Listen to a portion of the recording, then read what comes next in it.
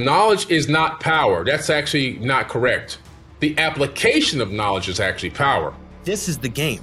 The game is for us to see how far we can take this life. I don't care if anyone labels that as crazy or not, but the same spark that created everything in the universe, that divine energy, is in every single atom in their body. You have some free time? Go learn something. Like, start to build off of something in your mind. Start to follow those passions, like Billy said, incorporate things like meditation and getting out and being appreciative of like your existence in your life.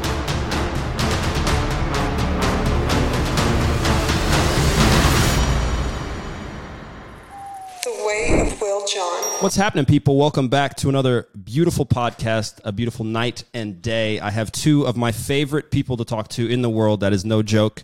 All of you guys, I'm sure, have seen the podcast that we have done separately and together, which have been big hits, which is why they're back. We have Billy Carson, Matt Lecroix. What's up, guys? Welcome. All right. Thank you. Thank you so much for having me back on, and Matt back on as well. Of course, I'm Billy Carson, a.k.a. Forbidden Knowledge. It's going to be a great discussion today. Looking forward to it. Will and Billy, I love talking to you guys. Some of my favorite two people in the world. So this is going to be a great discussion. It's great to get together again.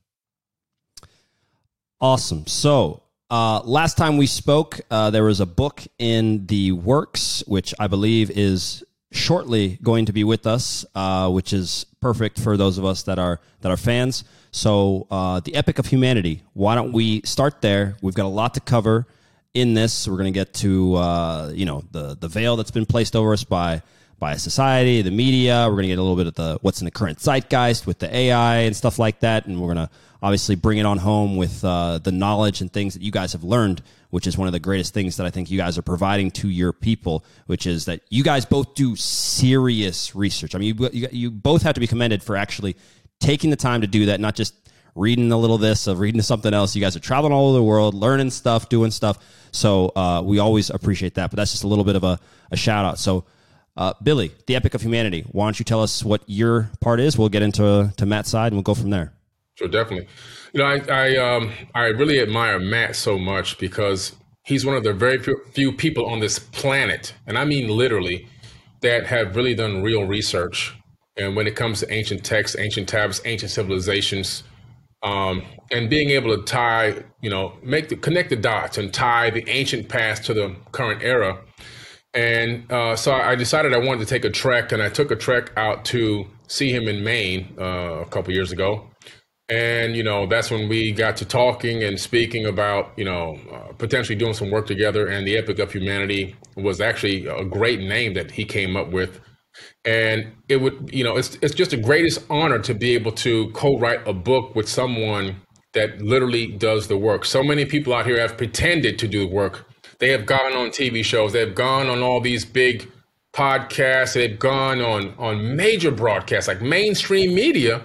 And when I see them in person, I ask them a couple of questions. They don't know the answer. They haven't read any of this stuff. They never went research it for themselves. They'd be, I don't read those things. I'm like, what you talking about it? So, but Matt is literally, and I don't want to sound like I'm just jumping on, but this guy literally does the work. And so it's an honor to partner with him and have the opportunity to write this book with Matthew Lecroix, because I know it's going to, when it comes out, and we've had a couple of speed bumps and hurdles, but when this thing really hits the street, it's going to explode on the consciousness of the people on this planet. And the book primarily is covering a lot of ancient texts and tablets. And I'm really going to cover, how do I connect the ancient past to the modern era, as well as how do I, based on what we've learned now about the ancient past, how do we escape this matrix? And that's really what I'll be delving deep into in this book. And Matt, if you want to tell a little bit more about, the aspects of what you've been working on and what you came up with on your side. Thank you. First of all, Will, it's great to sit down and talk to you again. And Billy, it's always an honor. You and I haven't done a video in a little while. We've both been busy on other projects and finishing the book, as you just discussed a second ago.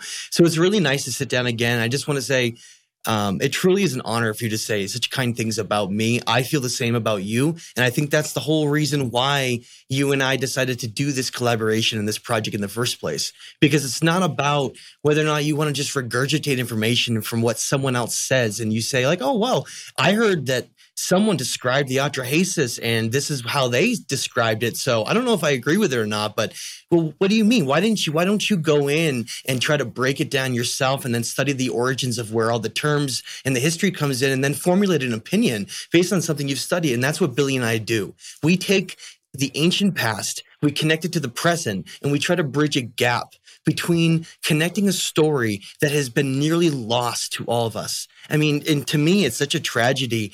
I try to imagine it would have been like to be a truly ancient civilization that existed well over 12,000 years ago. To have, imagine, blossoming with laws and rules that come out of these ancient origins of where this like model of civilization emerged. And you create like a grand civilization, and you have all these stories that encompass your civilization, right? Whether you're not talking about the ancient Athenians and Atlantean story, or you're talking about the ancient Sumerians and Egyptians, there are these incredible stories that go back so much further than all of mainstream academia is willing to admit, and that we learn about in history books, and we get this fragmented view of who we are and how far back our story goes. And so the primary purpose of this, working with another great mind like Billy, was to combine our efforts of our understanding of ancient history, but to create something that's in a chronological order that tells what our story is. Not from the perspective of saying, we discovered stones and sticks and fire. No, not that story. How about this rise of grand civilizations out of nowhere in this history that's seemingly forgotten, to tell those stories of those civilizations that emerged, were destroyed by incredible catastrophes on the earth, and then left behind these little fragments of who we are and what we've been through. And then the survivors of those stories can tell our story, and then we can protect it in these ancient texts in this book. And that's what this book is. It's, can we take this epic, and I mean EPIC, not epic as in time, but an epic story that we've gone through, and can we record it with all the most important ancient texts in a way to put together like a comprehensive academic background on our incredible story. So when someone says like, wow, Bara Tutu had a son, named Untianapishtim that was the last king of this entire civilization that then, survived this catastrophes. Well, what happened to him? And what happened to that entire story? And what evidence do you even have that his story was real and it's not just a myth or a story? And that's what this is about. And so I want to bring to life our story so we can feel all the things that we've gone through and experienced to get to this point, and try to remember all that we've forgotten and lost in the past. Mm-hmm. And it's so important, all of the stuff that you guys are doing. And it's very interesting because it's very hard to research this stuff. And that brings me to the first point here. The work that you guys are doing is necessary because piecing together, like you guys said, it's such a massive, massive thing. So the very first thing I want to get into, because somebody who is either hearing this the first time or that is interested, that hasn't gone there, Billy and I spoke about this just before we got on, but the veil that's pulled over us, whether that's intentionally or unintentionally by academia, by the mainstream media and stuff like this, how first do we address what's going on and why that is there before we can then get into what the ancient mystery schools, what they were teaching, how that applies to us practically. So maybe you could first give us an understanding of somebody who's coming to this and saying, well, what's going on? How is this, right, fact? Well, people are under the illusion of reality of history. They don't really have the true history. And we've been programmed and we've been fed this information from the time we're born until the current age we are now, whatever that is for that person. And the majority of that information has been curated heavily. And the purpose behind this curation of the history or his story is to basically give us a one-sided view with no perspective. And that view that we have right now that we're living under, it allows them to profit immensely from it. They have a lot of systems in place that allow us to not only box ourselves in consciously, but also physically and mentally. And so what these systems do is allow them to capitalize on us, keep us in different statuses, keep us from even thinking that we can grow beyond our current programming code. And I do mean programming code, And so by doing that, they keep their boot on humanity's neck 24/7.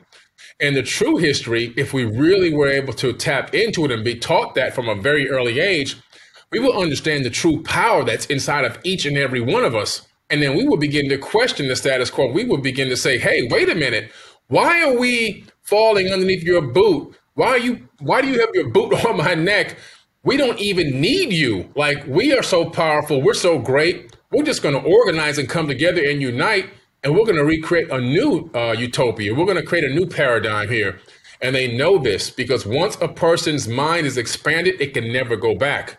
So they keep the brain and the mind so small and so tight and compact, keep you laboring nonstop, keep you working and slaving and worrying about the next bill and the next meal, while they themselves have brought heaven to earth and they maximize everything and they live off of that, as well as, in my opinion, they eat the energy of the people through energy vampirism. And that's one of the reasons. And Matt may have something else to add to that.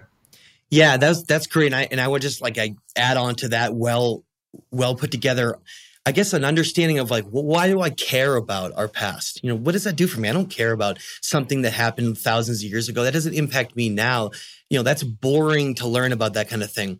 Well, this is the whole point of why we're doing what we're doing, because there's a story here. There's a story here that's almost been nearly lost, that there are certain individuals and there are powerful people throughout history that want this story to never, ever exist again, almost like it never did exist. So we can almost live in this complete illusion of who we think we are and where we've been. And it goes into so many layers. And Billy touched on this before.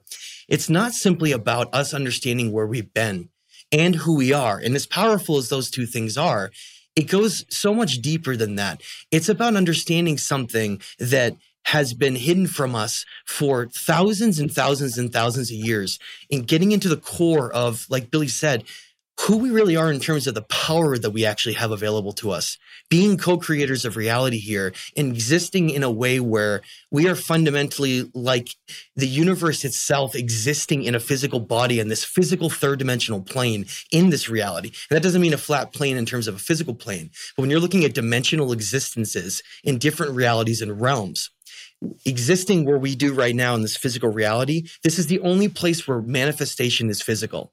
Everything else above us and below us in terms of realms or dimensions is in an aspect that is beyond, it's invisible to us. It's beyond our comprehension. So when we think about, our purpose here in this world, this beautiful planet that's, one of trillions that exist throughout the solar system galaxy and throughout all the galaxies that exist in the universe, we may be something far more important than it seems on paper. Look at it and say, well, if there's all those other trillions of worlds out there, then what does it matter that's happening on Earth, and what does it matter about us? If there's infinite worlds, then there's infinite life, right? Well, the ancients don't see it that way. The way that they saw it was that we are powerful creators that come from something that's nearly been forgotten, a source that comes from some kind of a creators in the universe that seem to have the ability to do things that almost seems impossible to us. And we came into existence in something that comes from a complexity of something more primitive with something incredibly complex. And that story of how we came into existence and how that created this model of who we perceive ourselves today is very different than when it began. And I think the purpose here, what we're trying to do, is recreate an ancient history that identifies all these incredible things about us that if we were to know the truth about, would fundamentally change everything in our reality, from how we go about doing our daily lives and jobs to how we view everything from like war and technology and anything in the material realm and distractions and laws and rules in ways that were, like Billy said, ways that were governed to exist in this very small, very simplistic mindset that is basically keeping us trapped in this illusion of reality where we are doing these things, working and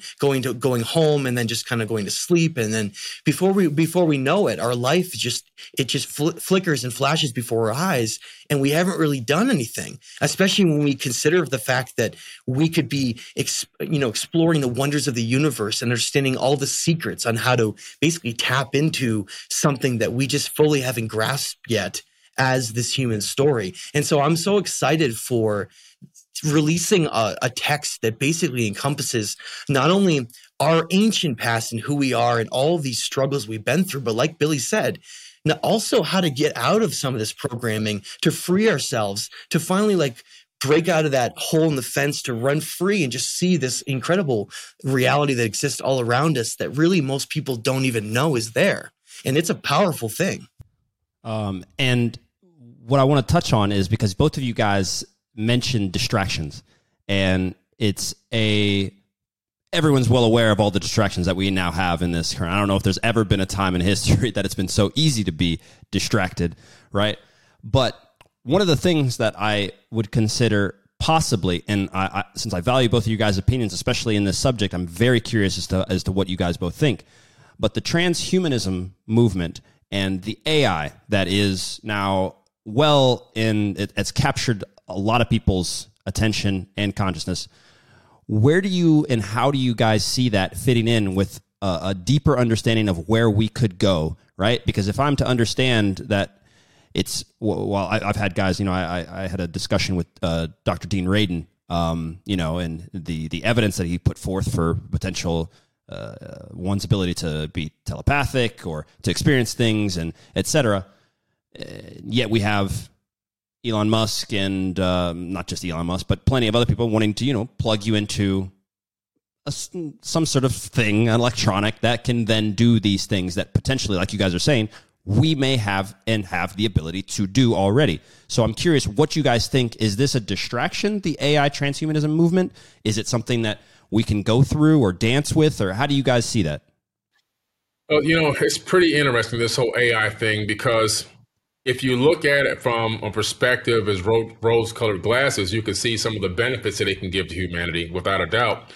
But those benefits could only be realized if the burden of man was released and man didn't have to work to pay any more bills. When you keep the capitalistic civilization going with the current economic system, and then you add the AI and all this automation, you're taking away all the jobs, but you still haven't taken away all the bills yet. So we have a real big problem, because now these machines and this artificial intelligence is taking the role and jobs of millions of people. At the same time, those people still have to pay rent. They have no way to eat, which is going to increase all kinds of other problems: crime, drug abuse, suicides. It can cause mayhem. It will cause mayhem if nothing is checked in that area. The other thing is, it's going to, from the other side, it's going to give people these godlike powers. And it kind of, for me, relates to the Anunnaki. And I kind of touch on this in one of my chapters in the book, where there's a Harvard student that about maybe 5 years ago developed this device that just sits on the bone right here on the back of the ear.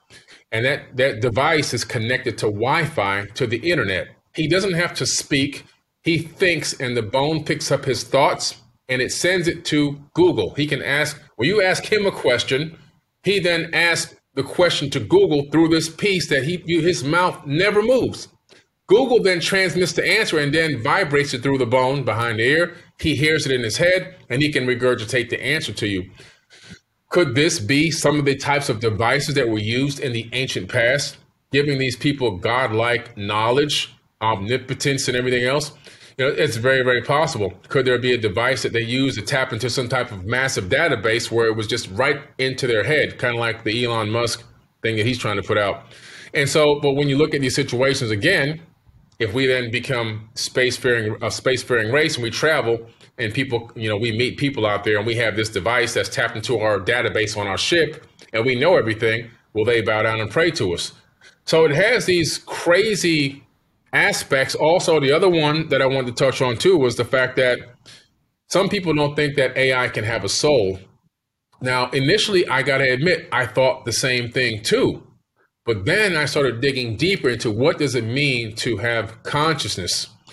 And I realized that some scientists at the Brain Institute were just experimenting with a tiny couple of grams of brain matter and had created a conscious brain from that.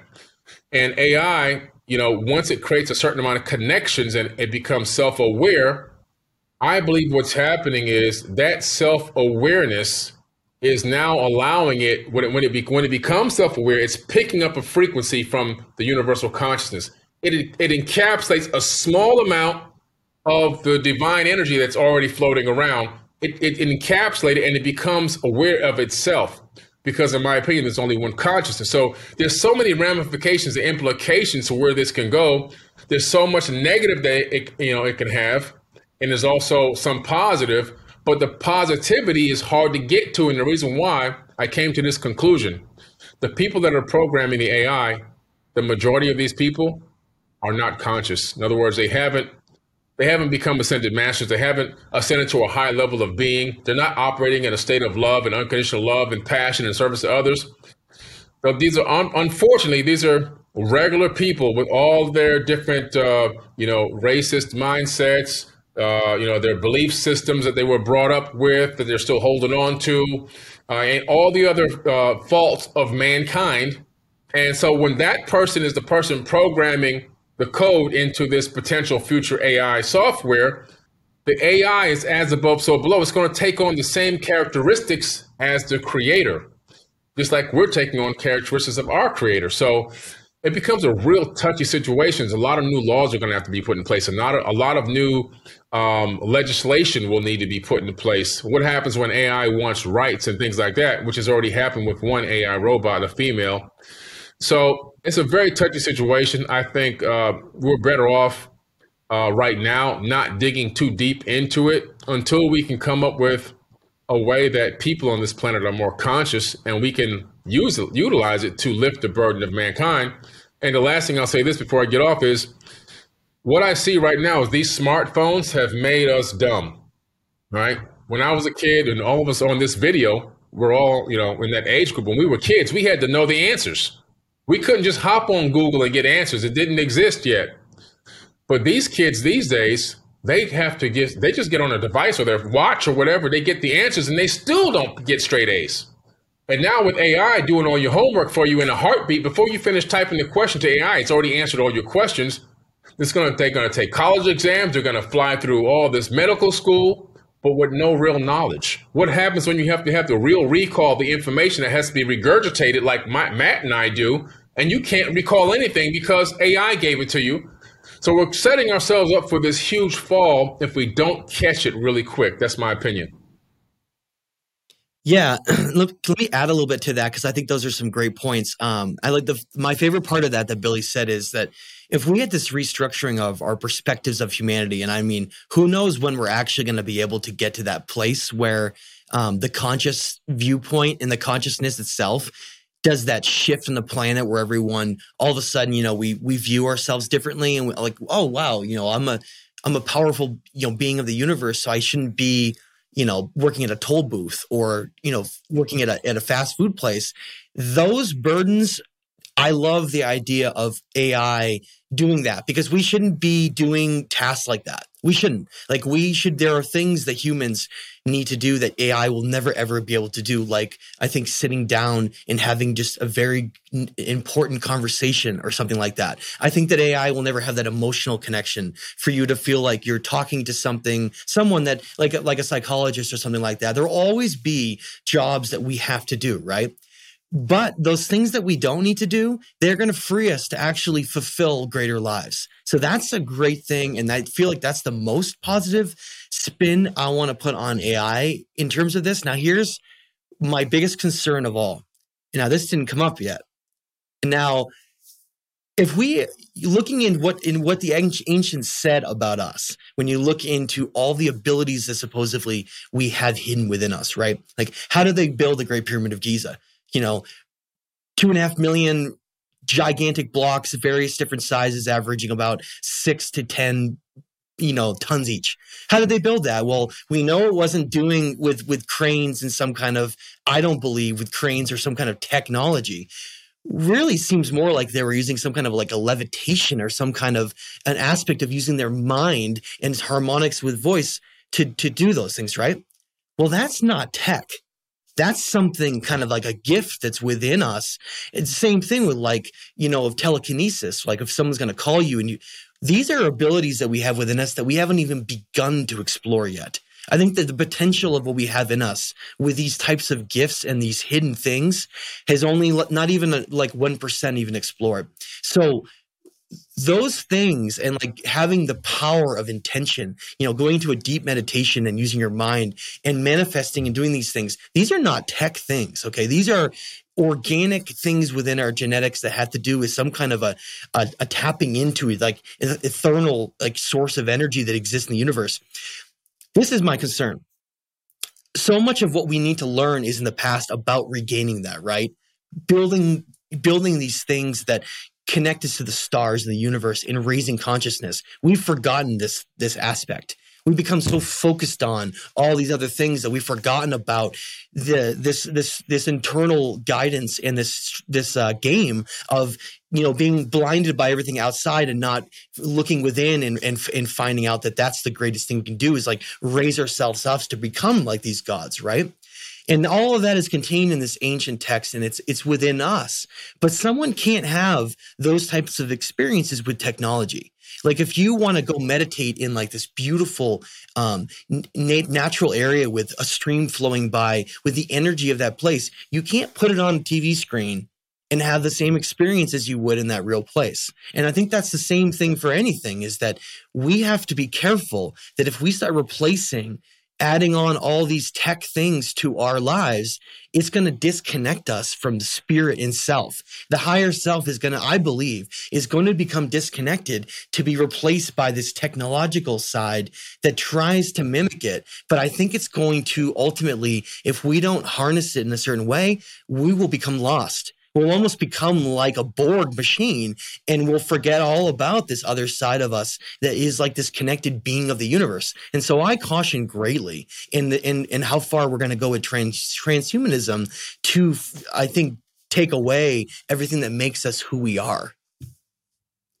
And I echo your guys's worries for sure, just on both of those. It's very hard to simulate an environment that you can just go out into go to the top of a mountain and sit there and say.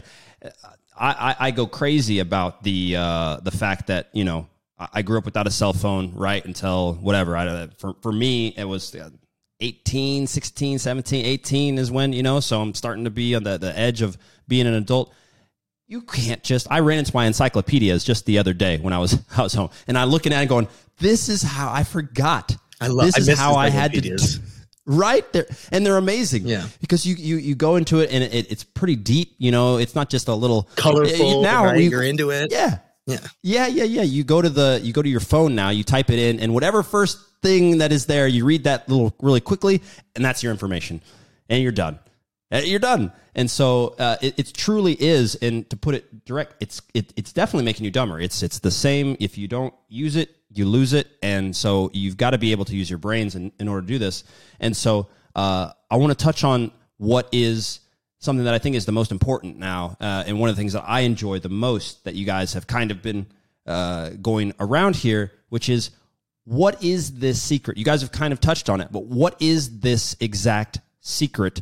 If you could lay it out in layman terms for somebody who needs to understand what it is that I'm missing from these ancient schools, and probably the most important part of it, how can I train this? How can I practice this? How can I use this in my everyday experience, to do and be happier, to live better, et cetera, to avoid anxiety, which is just, clearly on the rise and stuff like that. What have you found from that? Yeah, well, Matt kind of hit it on the head a little bit there. He kind of lightly touched on it when he was talking about the fact that, we are powerful beings and that it's time to go to inner space. We have to take a journey to inner space. We keep going to the outside, and we're taught and programmed. You've heard me say this before many times on many podcasts and so forth. When we're born, we're given a name, a race, and a religion, and we spend the rest of our lives defending a false identity. And that programming code locks onto us so hard that we pass that from generation to generation. It's almost like a curse. But when we finally relinquish that and give that away and take a journey to inner space to discover who we are, what spiritual powers we have, and our connectedness to our higher self, like Matt was talking about, now we're talking about making some real progress. And you want to go another step higher. When you begin to meditate and really take a journey within yourself, and the voice that you hear in your head morphs from this big, deep voice, and you stop imagining a guy with a white robe and a magic wand, but that morphs into you talking to you. That's when you're getting to a much higher level of consciousness, because the voice in your head, it's your voice. It's not this outside illusion voice that you're pretending it to be. It's the voice that you have from your higher self talking to yourself, and that voice should sound like you and nobody else. And so when you start, digging into some of the ancient mysteries and these ancient texts, you had to be an adept initiate even to get into a mystery school. They had to see something special in you that was worthy of them spending energy on you. You didn't just walk in and say, "Hey guys, I want to learn these mysteries." Yeah. It worked out that way. They're like, "See you later." Like, yeah, and cut off his head.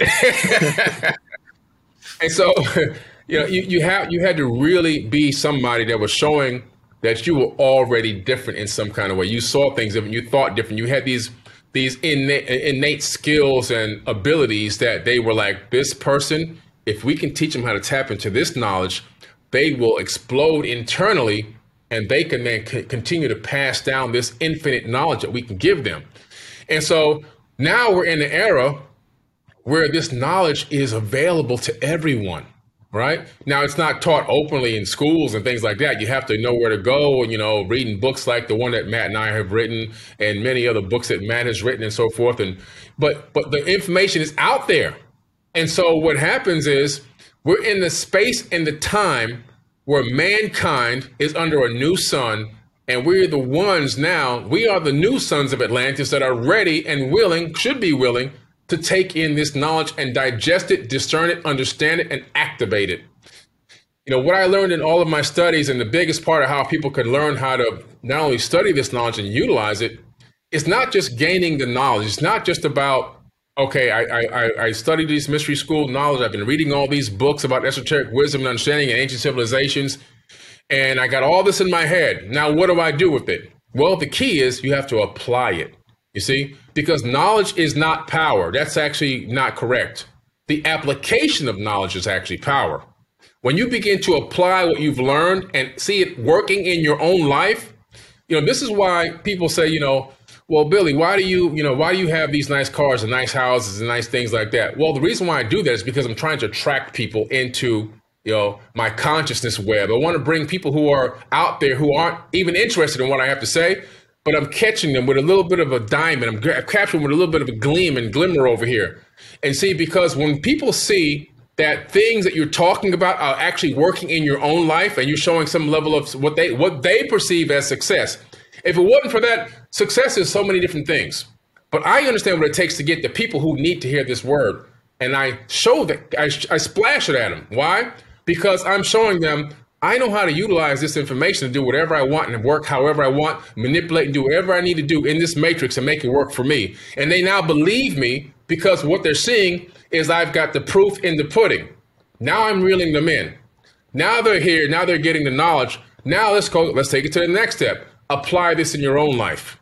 Start learning how to manifest. Start learning how to help people. Start learning how to believe in yourself. Stop self-sabotaging yourself. And so here comes the newer lessons. And so what we see is this process where first you become the student, then when the student is ready, we know the teacher will appear. Eventually, when the teacher is ready, the master will appear. And that's the part that we're all trying to get to because we're learning every single day. Me, Matt, you, everybody, we're all learning consistently. It's a nonstop effort. But the process is an on and upward process. The key thing, though, is once you get the wisdom and the knowledge in your head, and you start to apply some of the fundamentals in your life, and you see that it actually works, that's when you're really making it somewhere, and you can begin to then hand that knowledge and wisdom down like the ancients did to the next generation. And when so many people get to that knowledge and that understanding over time, we get a certain massive a number, the whole planet's going to shift. We just got to get to that certain number that's going to trigger a mass awakening globally. It's happening right now at a very slow pace, but I think there's another expansion waiting off sometime in the future to happen as well. Yeah, that was really well said. I guess all I can do is add a little bit to that. For me, it's about feeling all this and experiencing it, like Billy said, and not just like a hypothetical concept. I think this is where we need people to understand this, because the only way you're going to be able to care about this is it actually impacts you somehow in a real way. If someone starts to read like an ancient Hermetic text and they go out like Billy just said, and they start to actually try to incorporate some of those teachings into their life. And then let's say they're walking along and they're having like that discussion with themselves or their higher self, which I love to do. And I don't care if anyone labels that as crazy or not, but those moments where you try to figure things out, those moments where you're out and you're just you in the universe and you're like, I want to understand this. And then you try to like figure it out. All of a sudden, something starts happening. Energy starts flowing in, and you realize you're definitely not alone at that moment. And I've experienced this so many times that it's almost something that I actually go seek now, to go out and find it. And what that tells me is that there is this essence, this energy that exists in the eternal realms, the etheric realms of this universe, that the ether, that where this information of who we are and where we come from, it wants to be known.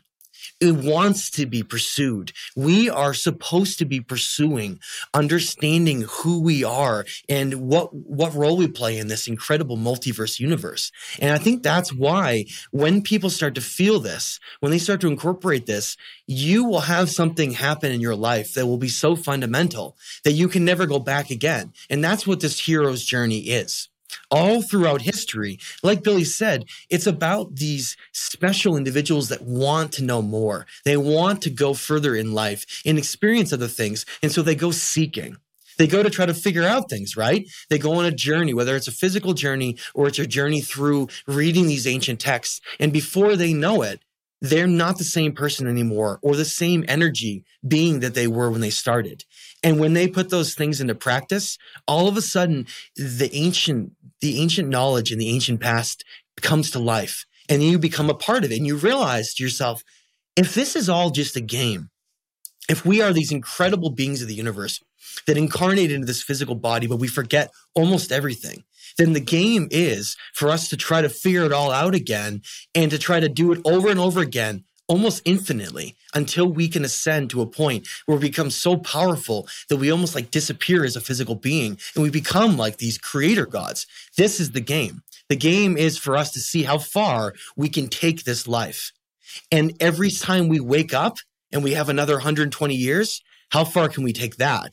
And that's what the ancients have left behind, the entire blueprint for how to do it. It's one thing if you wake up and you're in medieval times and you're in like an oppressed government and you have no way to access any ancient text or knowledge. There's no way for you to know anything. But what about if you had something completely opposite happen? How about existing in a time where you can pick up your phone and look up any ancient text and anything in the world you want to know about? Right? Imagine the power that you could then take and incorporate that into your life. But the problem is, how do you know where to look? And that's what Billy Carson and I are trying to do, is lay down a foundation of say, look, we've spent thousands of hours on trying to read every ancient text and everything we can. Here's what we found to be the most helpful and the most important along our story. And we're trying to bring back the fact that these ancient people knew, I believe everything. I believe they literally were handed down the knowledge of basically everything. And so they wrote out this this walkthrough guide to this game. They already wrote it all out, right? Here's how you reach higher states of consciousness and unlock your Kundalini energy and what that does, blah, blah, blah. Like, it's all there. Like, we act like there's so much mystery still with this. It's kind of silly, actually, right? It's just like, why don't you just pick up the guide and then just go through the lessons and then you can do it. It's there, but it's hidden. But most people don't understand that all these guides to us unlocking it. They're not within just like Christian text or Hebrew text. They're within all of the ancient knowledge of everything that came before. Whether or not you read the Quran or you read a Hebrew text or a Christian text, or you read something like a Gnostic text, if you take out anything that was rewritten later as a manipulation, the core of what they're saying is always the same thing. It's always the same thing. It's how do you reach Christ consciousness? How do you take this ancient knowledge and incorporate it? And then how do you become that? And so for me, we're taking something that's already there and we're trying to literally alter all of reality here so that we can take this next step to become like this superhuman species. And that's what, the controllers and those don't want us. They want us to be like a worker, but really we are like an incredible God of the universe. And that's what is so amazing about all this. And so because of that, because it is hidden, so for some people it's not even real, right? And then for others they don't know where. And that is, for me, one of the most let's say most difficult things to come across in the conversations that I have with people, bridging that gap. And this is one of the reasons why I even have conversations like this, right? Because if you can capture someone in for a little bit of an hour to get into this, and something you guys have said will spark that, they'll have to go check and go down that route. And then, like you said, it's the application of knowledge, which is power, which couldn't be more true, especially with providing proof for people as to, I am applying this knowledge. Look at what I can do. These people applied this. This is what they could do. Go look at the pyramids. Go look at this. Go look at et cetera. And so I'm going to push you guys in a way that I don't think I've seen too much, at least from both of you guys, because I am a professional athlete, right? I'm a professional footballer or soccer player, right? And I deal with a lot of guys that we teach training and we teach how to do stuff. If you could, before we get off this topic, to move on to some stuff that's not even related to this at all, maybe in your shortest, or not necessarily shortest, but in your best, most succinct words, I want to start tomorrow. I watched this podcast. I listened. I want to start tomorrow. Both of you guys are going to have different, ways. Just like you said, you talk about the Sufis, you talk about the Buddhist text, all these texts. It's all there in different ways. They all have different paths to get you to the same point. So in that sense, if you guys could give me practical, literal advice for a guy or a girl that wants to start tomorrow, what would you say? Do this. The first thing I say is get Matthew Lecroix's book, The Stage of Time. Okay, it's the first thing you got to do. Much love, man. Awesome book. Get the Compendium of the Emerald Tablets by me, Billy Carson. Both of those books literally are starting points. I mean, they will take you into this path of going, oh, now I'm starting to get it. Okay. Work on your meditation game. Start learning how to do meditation. Start with guided meditations. There's plenty of guided meditations on YouTube. I have tons and tons of meditations on my TV network, Forbidden Knowledge TV. There's meditations on Gaia. Get into meditation. Learn several types, though. There's manifestation meditations where you're focusing on manifesting things. You're meditating as if you already have it, or you already own it, or you already are doing it. Not you're trying to get it, not trying to establish it, not trying to get it, but it's already there. You're living in the moment within the meditation.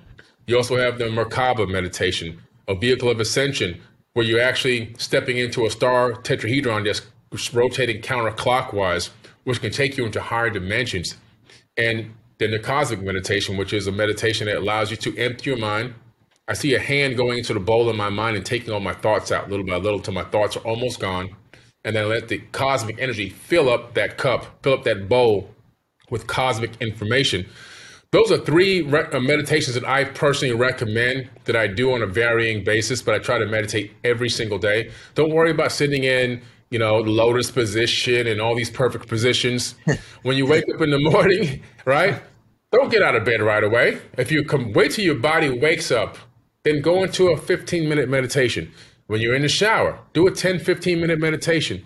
When you're doing a hobby is a meditation. A sport is a meditation. You can do a walking meditation. There's so many ways to meditate, not just sitting like you see a Swami doing on, one of these shows. There's so many ways to meditate. You don't have to be sitting in a particular position to meditate properly. It's all about getting into that state of mind. And then also, the next thing I would do is begin for them to begin to understand that the same spark that created everything in the universe, that divine energy, is in every single atom in their body, which means that the power that's out there is the same power inside of them. So what they should be doing is understanding that instead of praying from a position of begging, hoping, and wishing, and trying to cast that kind of spell, because believe in me, they're trying to cast a spell when they pray. When you're praying, you're trying to speak words that are going to alter your future reality in the third dimension. Then you're trying to cast a spell. Now, no matter what religion it is, you're trying to cast a spell. But the spell casting, they don't know what they're doing. That's why they don't work. You have to talk from a position of power, speaking things into existence, believing the end before the end. When I hop on a plane, I don't pray and hope and beg I get there safely. I command that I arrive at my destination safely. That's my prayer. That is literally the prayer. So understanding how to pray from a position of power, not from a position of weakness, because weakness, begging, hoping, wishing, those are low frequency mindsets. We know this by connecting a human being to an EEG and looking at a computer screen. We know scientifically low frequency, but a power mindset, you're connecting with the energetic grid in the universe from a position of power. You're going to get back power and positivity. From a low frequency, you're going to get back more low frequency.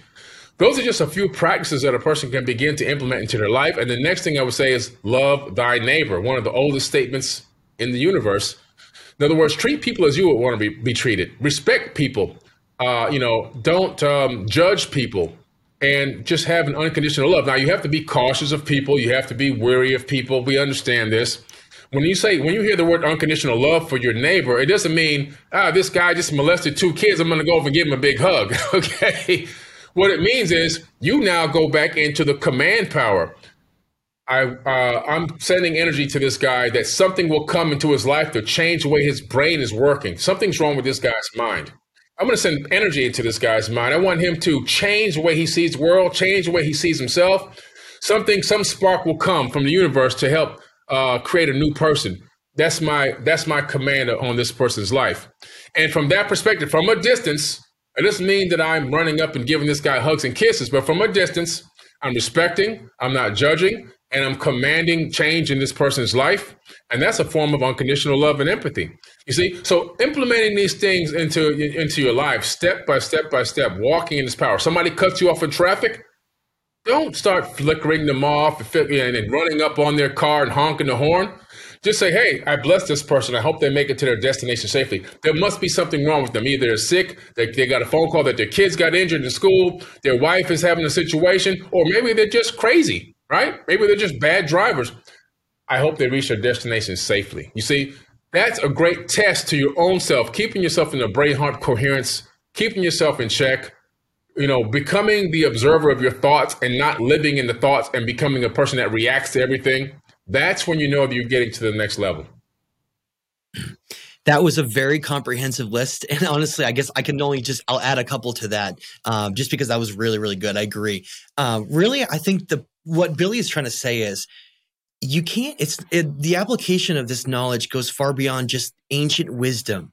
It's about you becoming a certain kind of heightened being. It's about you becoming like a steward of the planet and caring about the world around you and caring about your fellow people around you. It's about that compassion, but also strength. It's strength and compassion and love. They come from a place of you becoming a stronger person. And that's always work that's needed. I mean, it's never ending. Sometimes you're going to have bad days. But if you want to go into it this way, this is what I would do. In order to you to be open to be able to first start in all of this, you're reading, you're starting to understand some of this, and you're getting really curious. The first thing you have to do is realize that you cannot hold a certain vibrational frequency that will allow you to entertain an alternate version of everything until you first tear down the pre-existing aspect of how you consider yourself, how you view your history, how you view everything. First thing you have to do is basically start over from like scratch, being like, okay, so what am I really then, right? I'm not just, am I my physical body, or am I my consciousness that is almost like looking down and experiencing this, almost like you're looking out of like a window, right? You're looking out of this, like if you have a VR headset on, but you don't, right? You're looking around, and this body is a physical organic body that you need to take care of because it allows you to be the vessel that then takes your mind, your consciousness to that place that you want to manifest, right? So you say, I want to reach higher states of consciousness and awareness and incorporate some of this ancient knowledge. Well, the first thing you do is have that intention, clear your slate of everything that's predetermined, start over again. Start retraining your mind again, right? Retrain your mind to being like, well, am I aware of everything around me? You know, you're mean, you're rude to someone, or you do something bad, and then well, be aware of what you just did. Like, okay, I'm not going to do that again. Like that was a great example of something I'm not going to do again. And then you start building off of something. Now what you need to do is you need to turn your vessel, your physical body, into like a receptor, like a receiver that it allows you to then take your mind, your consciousness, take it to that level. What I mean is our bodies, in most cases, unless you are like Will, John, and you're like running around a football field and you're literally like in the health state he's in, most cases you're probably going to be in places where you need to make some changes. Like if you're drinking tap water, you are never going to wake up. You might as well just stay asleep forever. There are certain things that have been put into our world, in our foods, in our water, and other things to deliberately keep us asleep, to prevent us from breaking out of this whole thing, okay? So you need to start incorporating some of these things. You have to drink only spring water. You have to start eating healthier food. You got to start exercising. Then take your mind and exercise it. Start becoming more academic. You have some free time? Go learn something. Like start to build off of something in your mind. Start to follow those passions. Like Billy said, incorporate things like meditation and getting out and being appreciative of like your existence in your life. It's so much that it's not really like a one path for anyone. Everyone's going to go down this path a little bit differently. But all you need to do is have the right starting point and the right intention, and you're going to ultimately get there. And I just want to add one more quick thing is that this path, this hero's journey and the path of what you're trying to do, which is to rise up, to ascend to a higher state of energy and consciousness, to break out of an illusion that's been very carefully constructed and created here with so many things that want to prevent you from ever discovering it or ever making it to that, meaning that the journey is going to be very difficult. It is made to be difficult. You're going to have so many things that are going to fall into your path they're going to seem like you're not supposed to get there. The thing is, the amazing thing is that if you can overcome there and get to that point, the things you'll experience are so profound and incredible that it's like you're being rewarded for that journey of hard work. And so I just want to tell people, go into it knowing it's going to be hard and challenging, and then say, okay, I'm going to go and I'm going to take on this challenge and I'm going to do the greatest and most challenging thing I can ever do. And that's like discovering the real true essence of who I am and literally trying to become the greatest version of myself I can in this life. Very. And going into things, knowing that they'll be challenging is an important thing, especially in a time where we believe that we should just have things immediately, right? I want to lose weight. I went to the gym yesterday. How come I'm not ripped? Right. And et cetera, et cetera. And so there's it's an important factor, for sure. And since we only have a few minutes left here on this last, question, something that, speaking of our past, I mean, you guys can remember the 90s and the fact that there was no UFOs on CNN and there was no discussion of it's so different now. It's so different. I mean, for some people who didn't pay attention to any of that stuff, right? Maybe they don't understand the switch in which we've made and where it's going. But I'm just curious as what you guys feel about what's going to be revealed here in the future. Where do you guys stand on this? Why is this happening now? Just if you could give us some understanding of what, because for me, this is insanity. Like I can remember like 97, 98, and you would get laughed off. There's just absolutely no way. The conversation couldn't even be had. And now we have this Pentagon, this and that. What's going on, right? Because someone knew about this. This is not new information. So I want to just get an understanding of what you guys feel is what is really happening. Yeah. Well, it's pretty interesting. I mean, I'm going back a little bit further than both of you guys. So, In 1977, playing in my backyard, I saw a UFO go over my backyard. That's the only thing I can describe it as. Now, I didn't have cartoons. We had cartoons on Saturday afternoon for 2 hours. There wasn't no Cartoon Network 24-hour cartoons with UFOs and aliens in them. There was only 4 channels on TV. Cable TV didn't even exist yet. This is how far back I go. We had black and white TVs with foil antennas, and you had to stand in the perfect spot. Sometimes your dad would make you stand there and hold the antenna so he could watch TV. It was crazy. And so I'm outside playing. Now, I knew what a plane looked like because we lived next to a private airport called the Opelika Airport. It didn't have a tail, didn't have wings, it didn't have fuselage, cockpit. And this thing cleared the horizon in seconds, and then it came back and stopped, and it just went back the way that it came in, and I was mesmerized. I went to Rainbow Park Elementary the next day. I got done all the Encyclopedia Britannicas on aerospace. I started studying and researching from 1977, Rainbow Park Elementary, Encyclopedia Britannica, aerospace. That's when I started. That's how long it's been that I got into this whole rabbit hole situation, right? Now, I only had one friend that I can talk to. Eventually, that friend went and got this other guy. So me and these 2 guys, we were kids. We were kids. There's an empty lot across the street from my house. We'd go in the back of that empty lot, far away from all the other kids, to talk about what I saw and could these things come from the ocean? Could it be from space? We had no idea. We're just trying to figure it out. I had researched delta wing, swept wing, ballistics, intercontinental, all this stuff, and I didn't see anything that I saw in my backyard, going across the backyard, not in the backyard, but going in the sky across. And so it started with this in the field, hiding from people behind trees, talking about it and whispering to a couple of people, to eventually, years later, starting to trade VHS tapes with conspiracies and information on it. Then I saw the evolution move from VHS tapes into cassette tapes, then from cassette tapes to CDs, from CDs to DVDs, from DVDs to web forums, which is when I really got my biggest start online, was in these web forums.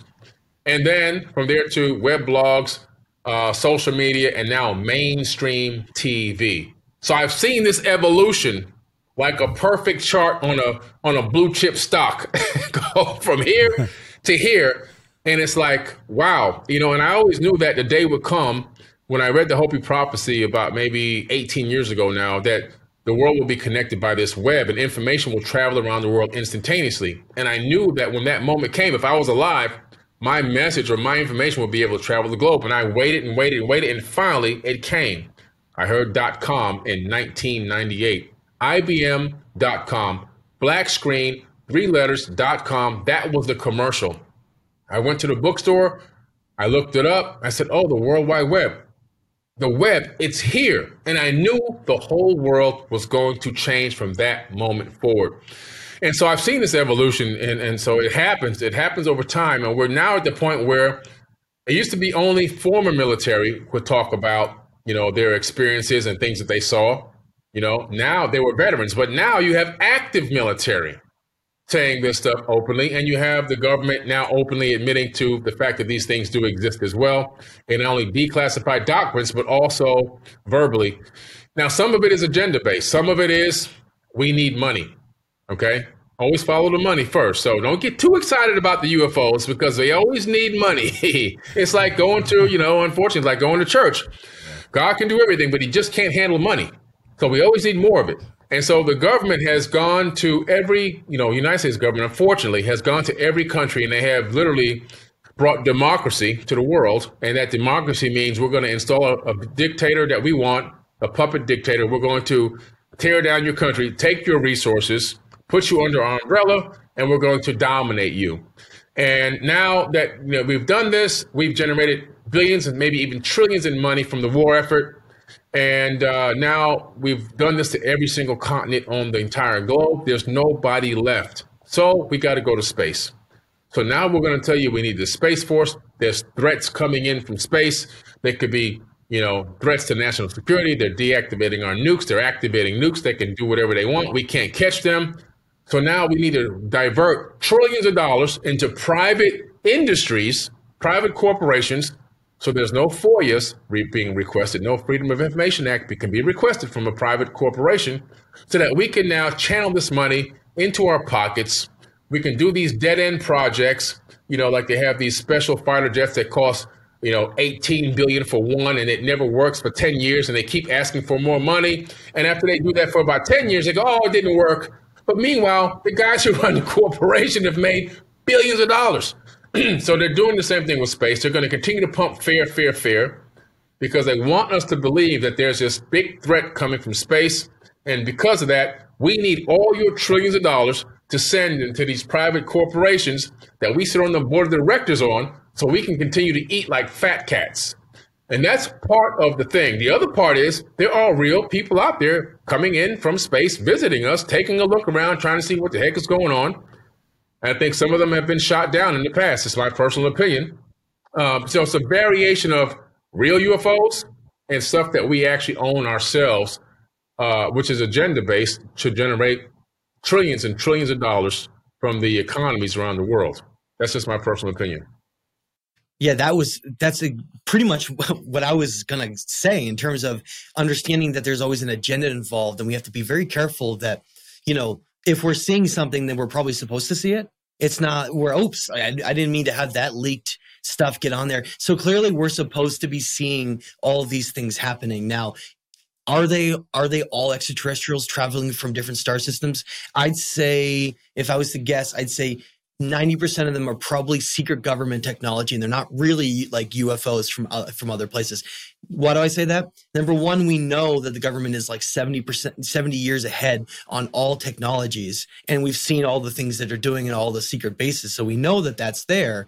Number two, we also know that if you're an extraterrestrial species, you wouldn't just pollute another timeline of a developing hominid or a sentient species. It would be the stupidest thing in the world for you to reach that level of consciousness to be able to travel to another place, probably not linearly, probably through some kind of a wormhole or some temporal process of like becoming like a non-corporeal being, or who knows. But if you're going to do that and go all the way here, you wouldn't be just like floating around everywhere and having everyone see you. So I think it's incredibly complex what's going on right now.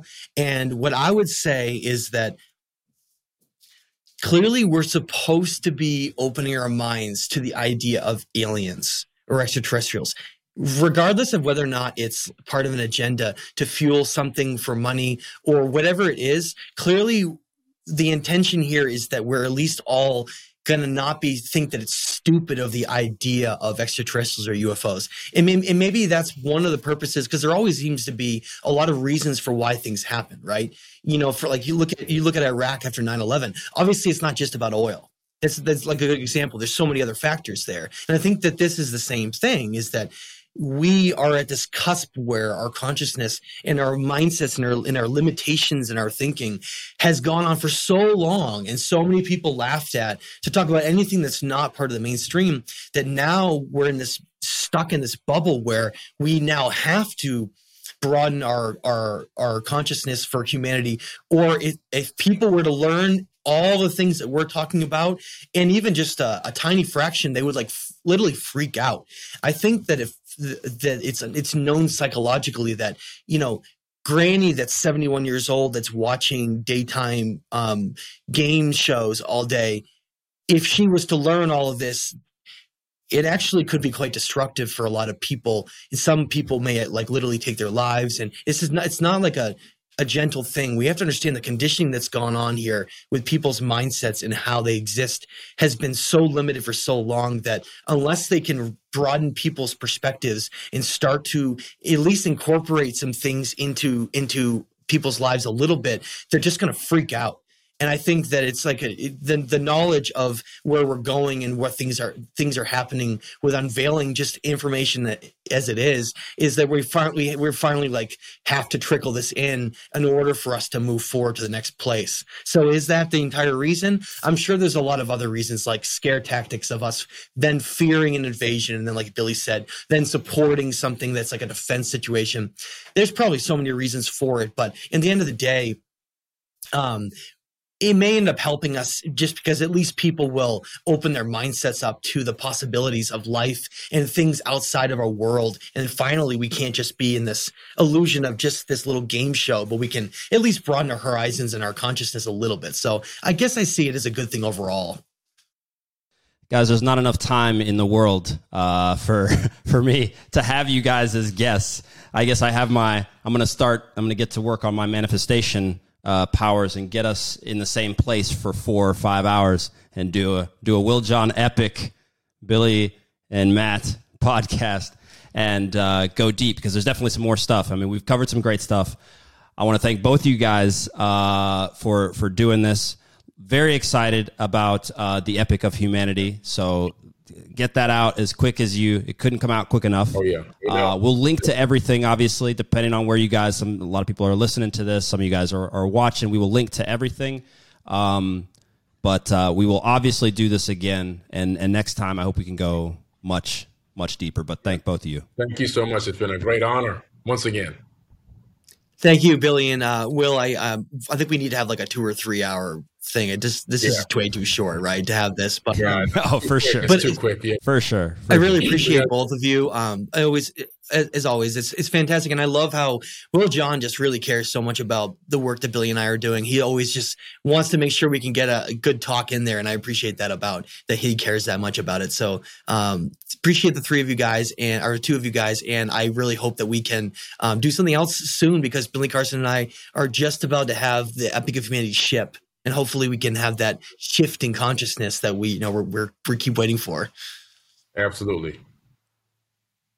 Amazing. All right. Well, guys, we will see you later. We'll work on that big time podcast, and we'll catch you guys soon.